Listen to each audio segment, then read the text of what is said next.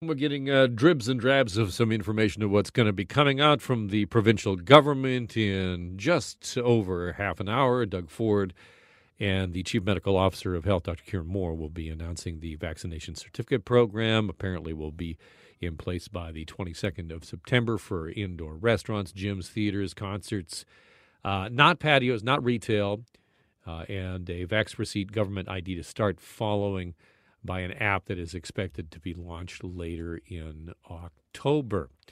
Have you decided to perhaps renegotiate your job, maybe look for some benefits? You know, it is an incredibly tight job market out there right now, and you might have an opportunity to, get something out of it. I'll tell you a quick story. I've worked here at Global now for 21 years at Global Toronto, and at one point I was the anchor of the morning show.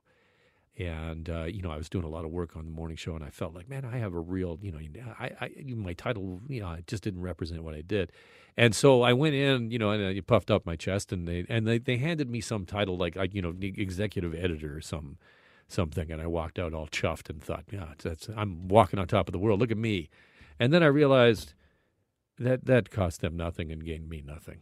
So I don't know about falling for the new titles, but to talk more about the power in the hands of workers, I am pleased to welcome to the program Linda Nazareth, who is a senior fellow at Macdonald-Laurier Institute and also the host of the Work and the Future podcast. Welcome, Linda. Thanks, Alan. Glad to be here. Let's talk about how historic is this in terms of the power it is giving to workers? Well, it really depends who you are and what your bargaining power is, but it's certainly very different than what we had a year ago where there was really no need for a lot of workers. Now we're coming back pretty quickly. I mean, it's not clear what the fall will bring, but a lot of things have reopened, and there's just not enough people. And also, for some occupations and some industries, things never slowed down, and there was a shortage of some tech workers, professional workers, all through the pandemic. So many industries now just can't find exactly who they want in terms of workers. Right, and it is very particular in terms of what industries we're talking about. But in the in-demand column, how do you see this as a sustained trend or something that is contingent on the economy? And there's a lot of people saying, wow, the economy may wobble as Delta surges. Well, there's that for sure. I mean, this fall is going to be really wild. Honestly, we'll probably have hopefully everything stay open, but there's always the risk that we will have closures again. I'm actually much more worried about the longer term because, this year may be great for workers. Maybe next year will be, but eventually we have a threat of automation. I don't think I shouldn't even say threat. We will have changes because of automation.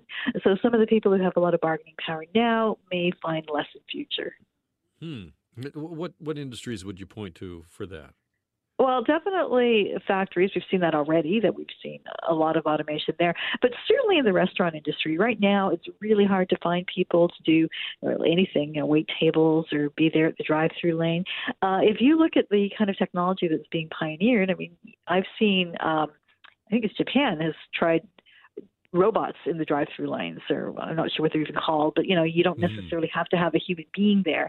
I mean, we've already moved to that. If you go into a McDonald's, for example, there's the kiosk ordering. Starbucks has that. We'll just see more and more of that. It's not necessarily a bad thing. People can be moving to higher paid positions and better positions, but these things tend to be a little bit painful as we make the adjustments to them. Yeah, like I think of, the development of grocery stores where you don't need to go to the cashier. All of those jobs may be automated right out of existence.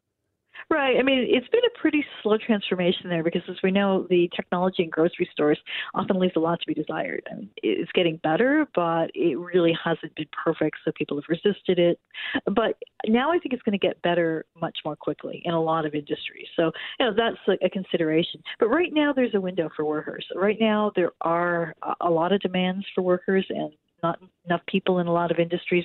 So I think it'll be an interesting time. Workers can kind of set the agenda, at least for some period of time. All right, Linda, give me some practical advice for those out there. I told the story about don't fall for the inflated title that gets you nothing. Yeah, I'm way beyond that too. Yeah. What's the play here for workers who maybe find themselves in demand? Well, yeah, that's a good thing. I mean, you can ask for money, and that's obviously the top of everyone's list.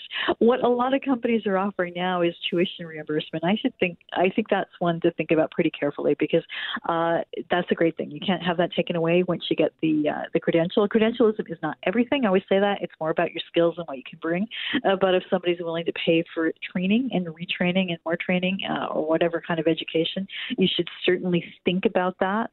And then, there's a lot of things that people are getting. Sometimes there's signing bonuses or longer vacations, or the job titles, I guess, if nothing else. Linda, what do you see as the future of work? Do you believe that hybrid model is the one going forward? Because it depends on what industry you look at. You see some tension out there in a lot of industries trying to get workers to come back more than they're comfortable with.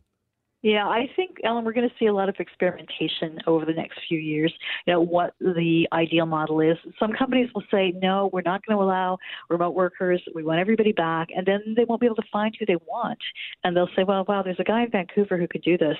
We're in Toronto, but that's who we want, and we're going to make that work. And then so they'll go back on some of that. Or they'll try hybrid. But hybrid, coming into the office 2 days a week, that's not really perfect either because you can't live too far out if you're going to do that. And you're going to see some resistance there. So I think there's going to be a lot of back and forth, a lot of changing the technology, a lot of changing if the office setup to make this work. When you have some people who are remote, some people who aren't there, it'll be a really different place in 5 years. It's going to be fascinating, and I really appreciate you coming on and talking to us about it today. Glad to be here.